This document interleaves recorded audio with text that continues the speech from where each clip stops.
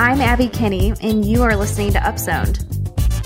Got my bus pass, finna ride first class streetcar downtown with the fine ladies in the peeps are. OG's head, don't hurt nobody. Look at this damn clean, got my fit on. Hey everyone, thank you for listening to another episode of Upzoned, a show where we take one big news story each week that touches the Strong Towns conversation and we upzone it. We talk about it in depth.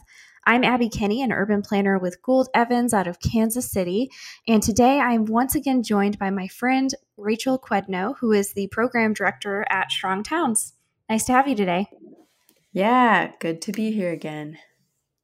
So the article that we will be discussing today was published in Reason, written by Christian Britschke, entitled Boulder Refuses to Lift the Cap on Unrelated People Living Together. Housing Advocates Plan to Sue the City. So Boulder, Colorado, as many people probably know, is a lovely town north of Denver that is kind of a recipe for a disaster when it comes to housing affordability. The location, the mountains, weather, among other things, make this town an incredibly competitive market for wealthy homeowners and vacationers. And the town is also a popular college town. So Boulder has been very strict about enabling new development that might ease some of the pressure in the housing market for the purpose of preserving natural areas, the views, the historic buildings over the years. Because the cost of housing is so high in Boulder, many houses are being homed by groups of unrelated people living together, especially when it comes to students. So the Bedrooms Are for People Coalition is a group of housing advocates pressing the city council to allow an initiative on the November ballot that could reform limits on unrelated people living together. If voters approved, the initiative would amend the city's charter to allow one person per bedroom plus an additional person. Although activists say that they were advised by municipal employees that the end of August deadline would be the date, they have now been told by the city attorney that their deadline was actually back in June, and the council has told them that they now need double the number of signatures that they were told originally in order to qualify for the ballot. So this is expecting to result in litigation, as the Bedrooms Are for People campaign have argued the city's failure to abide by their original guidance is not only unfair, but illegal. I'm not an expert on Boulder, but it sounds like they've been sort of suppressing the market for so long that these kinds of issues around co-housing are now boiling up to the top of the community's political discourse in a way that is really inevitable. Anyone familiar with Boulder knows that, cohabitating is fairly common because the rent is just so incredibly expensive. Strong Towns posted an article on their Facebook feed recently, and you told me how you were surprised at how much discussion this topic inspired. I read through some of the comments on that thread, and someone made the argument that I tend to agree with, calling for removing barriers to natural growth in Boulder and other kind of highly expensive communities, and added the example of doing that through accessory dwelling units.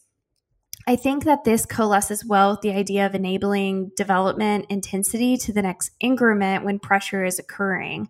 So what this ballot initiative does is it legitimizes something that's already happening by potentially making cohabitating legal through a vote of the people. When it comes to zoning changes, I typically don't think voting on these types of changes is the healthiest path forward, but it might be an exception for Boulder. I'm not sure. Regardless, this seems to be another housing predicament that's inevitable when growth is suppressed in this way. Well, I'm curious why you have that perspective about ballot initiatives not being the best way to get things done. I don't have a strong feeling either way. I'm just curious about your opinion. So typically when I think about zoning, I like to think about the connection between planning and zoning. And I prefer that when we're talking about changing regulations, that cities have a strong comprehensive plan that gives specific policies regarding what is important to that city. And then that would advise on how to go about changing specific code language. it's typically not the best time to be tackling really challenging and difficult discussions when you're jumping into a zoning code, because writing ordinance language is very complicated and it relates to lots of different things, and there's lots of unintended consequences. So it's better to have kind of broader policy understanding and having those conversations up front and not doing it later on.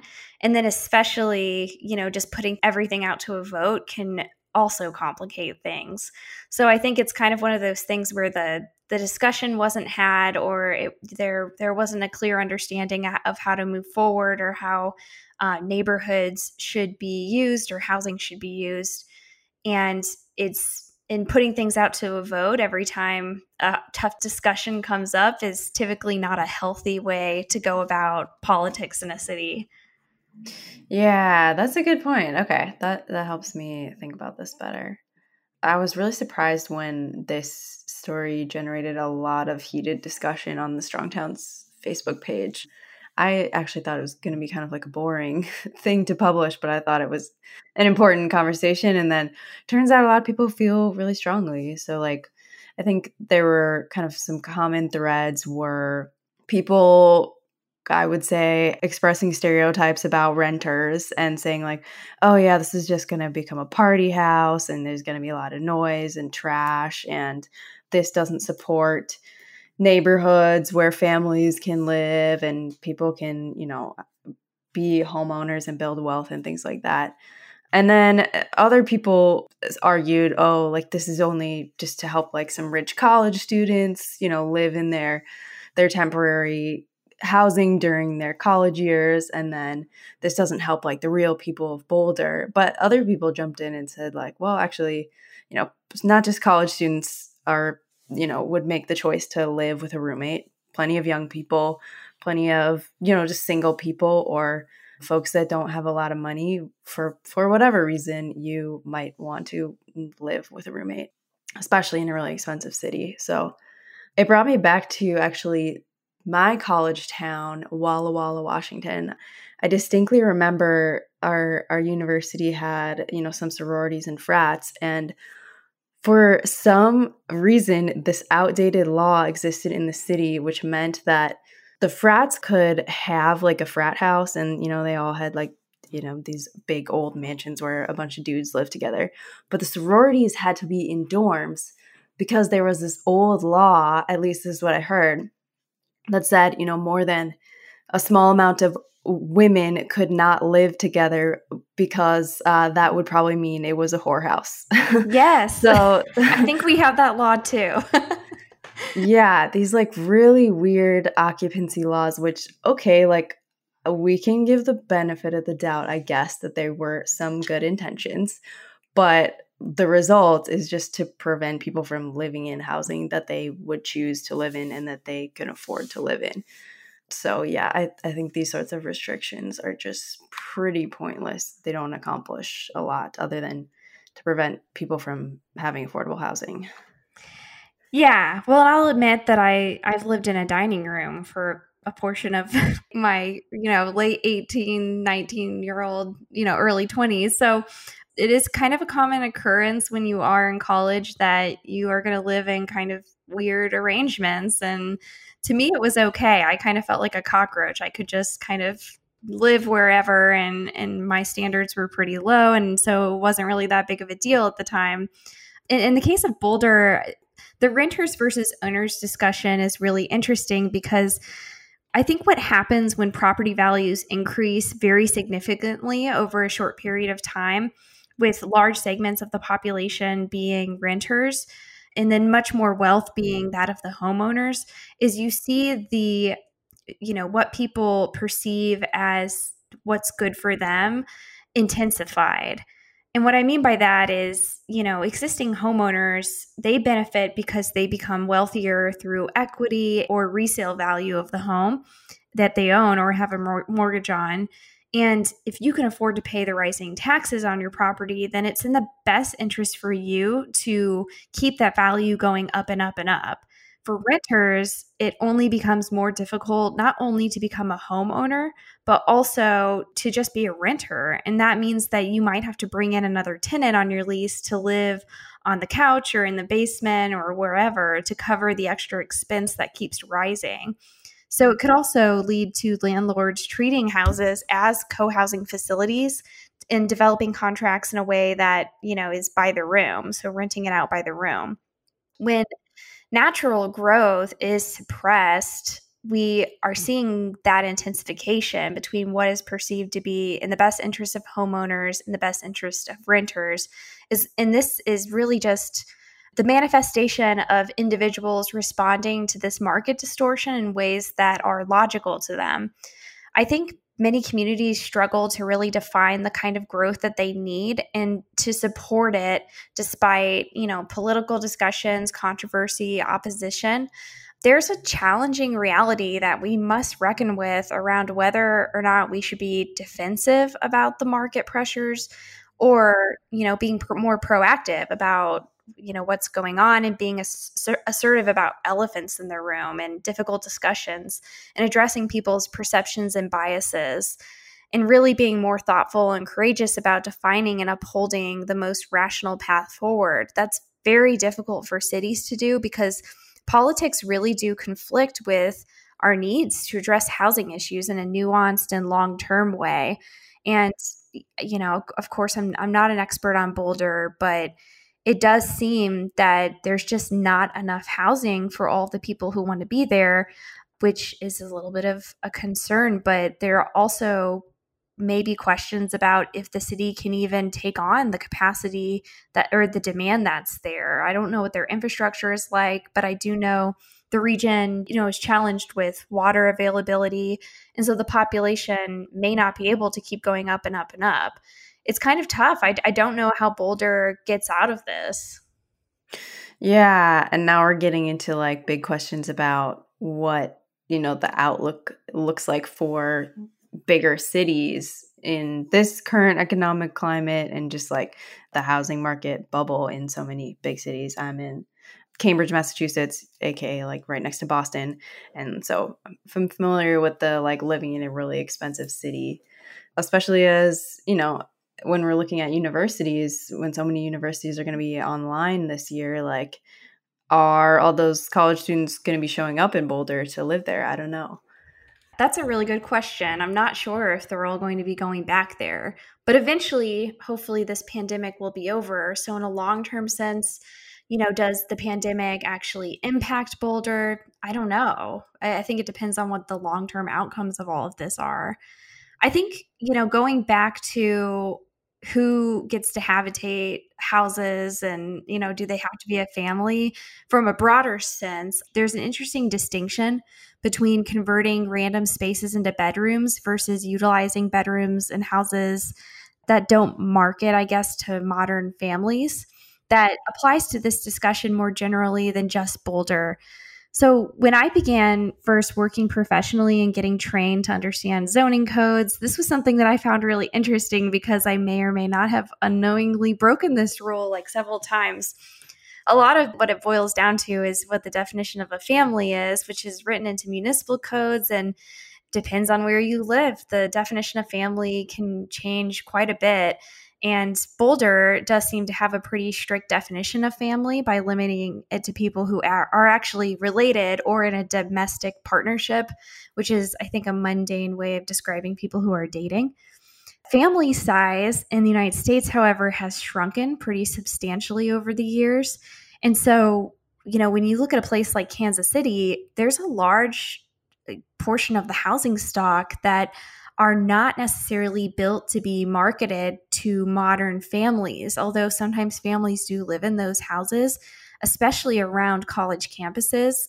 You do have this situation where you have these large 5-bedroom houses, maybe with 1 or 2 bathrooms, where you have a lot of college students living in them. And, like I said, I lived in a dining room for a little while, and these are just kind of areas that are not necessarily the target audience isn't always going to be families. Sometimes these neighborhoods have evolved over time to be desirable places for college students to live. And I guess the point I'm trying to set up is that not all houses are appealing to all markets. And when you have older houses with lots of rooms close to a university, it seems ridiculous to try to micromanage who gets to live there just because you have maybe bias about what a single family house gets to get used as. If there's 5 rooms in a house and you have 5 people living there, does it really matter whether or not they're related? Does it matter to enough of us to spend tax dollars micromanaging the living situation out of existence? That was kind of my question, just starting out when I was learning about zoning. Uh, in the case of Boulder, I don't know that this plays a huge role as it would in more typical cities, just because Boulder is one of those extreme cases where buyers can't necessarily afford to be as particular about the house's layout or design or surroundings. I think that this can confuse the expectation about what you are going to get with various different neighborhoods. In my city, for example, if you are a single family buying a single family house, you have some expectation, depending on where you choose to live, about whether or not you are going to have kind of cohabitating in surrounding houses. And if that's a deal breaker for you, there's plenty of neighborhoods where that situation is more rare. Great points about like the need for housing to be able to adapt to changing markets. Like, I don't know what, big houses in Boulder were primarily used for 100 years ago or something, but yeah, they need to be ready for whatever the current folks who live there need most. There's one thing that just like always bugs me about these sorts of conversations about, like, especially around housing and development. I think there's this common misconception that comes up. It came up certainly in the recent conversation that was kind of floating around in the previous weeks about abolishing single family zoning in the suburbs and like Biden's proposal to do that, whatever that actually looked like. Like, some people actually think that means like, it seems like people envision that means, okay, you're like coming in to just like destroy my neighborhood and like you're going to bulldoze my house and my house is going to be converted into like a 10-story apartment. And like, this literally, these sorts of like lifting restrictions just means there's more permission to do more things at some point in the future if someone would like to do it. It doesn't mean anything for your house. You can keep living in your house, but you could rent out a room in your house if you need to make some extra money. Or, if you're living in a space with some roommates and then you get married, your spouse can move in with you, and that's still like allowed to happen. Also, families can choose to live in a house together. My colleague John is in that exact situation. He and his wife and his 2 daughters live in a house with a couple of other families, and they all like share duties and the cost of living, and it's this beautiful community. All of those things become possible, and I don't think any of those things are like going to ruin your neighborhood. Like, if you're concerned about the noise or trash or whatever that you envision might come from more people being there, then like create ways to handle those specific issues if they are in fact issues. But like, just letting some more people live in a house, I don't know. It's a lot. So you touched on a few things, and the first is, when people bring housing discussions that are, real professionals are having seriously nuanced discussions around single family zoning, housing, and all kinds of things that then get brought up to the federal level and it becomes political. Personally, I can't think of anything that makes me more frustrated than that, because it kind of blows up the whole conversation, especially in an election year. So I didn't read his proposal, but it just very much frustrates me that becomes, all of a sudden now everybody has bias about that discussion, and it's been framed in a way where, people aren't perceiving it as a, property owner, now I have the ability to do more than just one thing, and seeing it as, you're making things more flexible for people. First of all, I just would like to say that is incredibly frustrating. It's interesting to think about grappling with the fact that how a neighborhood is used might change over time. A neighborhood may have originally been built for, families in the 1800s that had 10 kids, and that could change over time. The use of housing stock in a neighborhood might change, and that's something that I think a lot of people feel deeply uncomfortable with, unfortunately. There are some, legitimate or illegitimate. I think there are concerns that people tend to have about parking or overcrowding. If you have a neighborhood and you have a house with 5 bedrooms, the neighborhood probably wasn't originally designed with the idea that every bedroom that had a person in it would also bring their personal car with them. And that's a design issue, and it's also a parking management issue. So depending on where they were built, they may have been designed to assume 1 car per house. And if it's a 4 bedroom, that just, increases it by 4 times. So that's a parking management issue with unrelated people living all together in one place. I was looking at an aerial Boulder actually, and I noticed that the alleys are being utilized in a way that kind of repurposes space as like small parking lots for storing cars. So it does sound like I don't know if it's planned or if it's just the property owners are trying to get parking off the street. So that's interesting, but that does seem like more of a parking management issue. And people also have concerns about renters when it comes to long-term maintenance of a property. And that seems also something that is more of a code enforcement issue than a zoning issue as well. So I do think that there are concerns that people have that maybe could be addressed through other methods than just kind of restricting things. But we tend to go to zoning as, we'll just restrict it and we won't do it. We won't allow it. But then when people break the rule and they just do it anyway, then you have this whole issue on your hands and it becomes a big problem. So it's good to be proactive and look at what people's concerns are and try to address them in the ways that exist. Just to round out this conversation, I just want to give a shout out. I don't know very much about this Bedrooms Are for People campaign in Boulder that is really like raising the charge about this issue.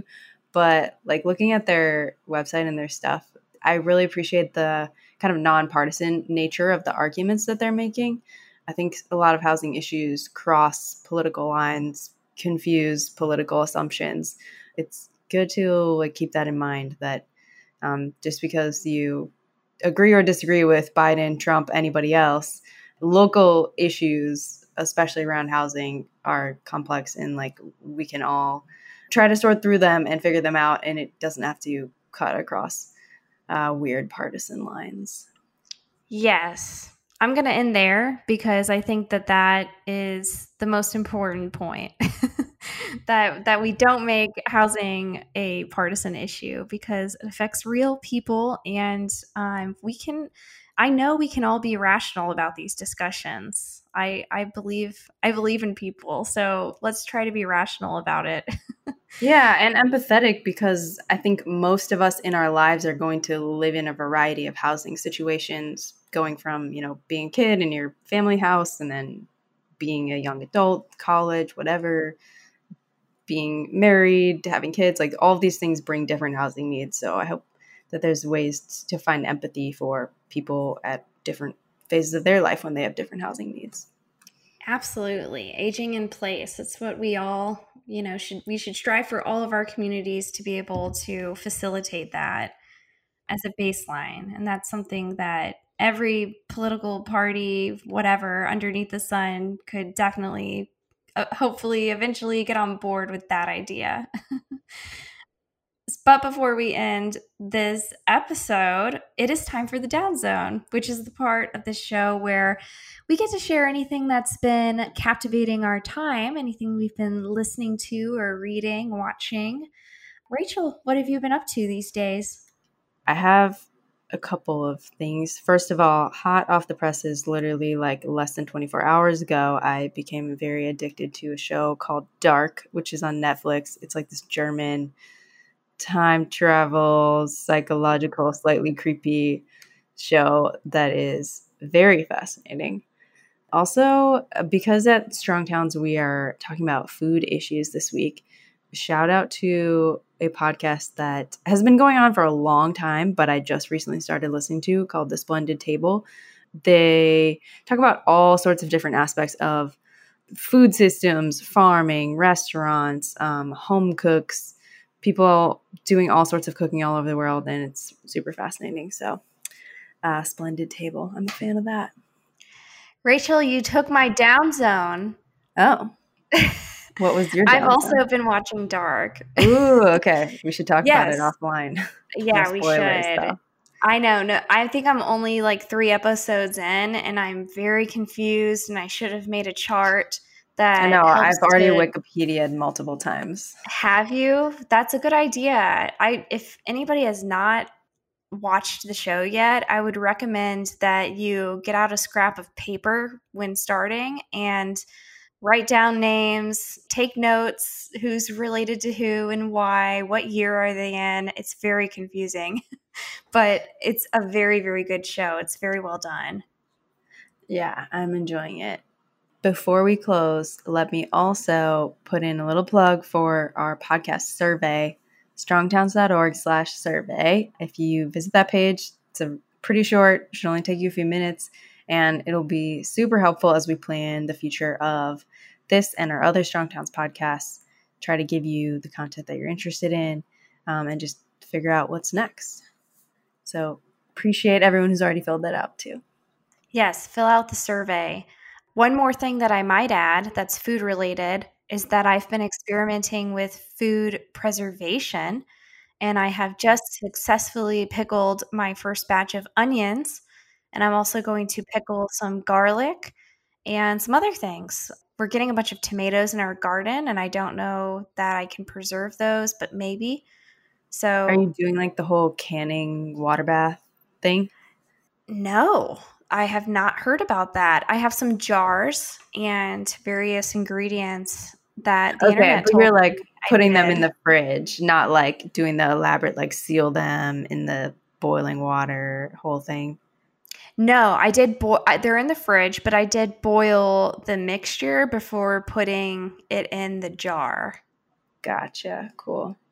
Yeah, I've not done much canning myself, but I'm jealous of all the people that do that and know how to do it. You know, we have a great farmers market nearby, and they have great prices on food. Sometimes they're closer to their expiration date though for the really good deals. And so I like to bring it all home and get it frozen, and so I've been trying to find different ways to preserve food so that we just kind of can get food for a good price and also keep it around longer. Yeah, that's awesome. Good life skill. Yeah. Yeah, good life skill. Well, thank you so much, Rachel, for joining me today. And thank you, everyone, for listening to another episode of Upzoned. Keep doing what you can to build a strong town. Let me show you what I'm about to do.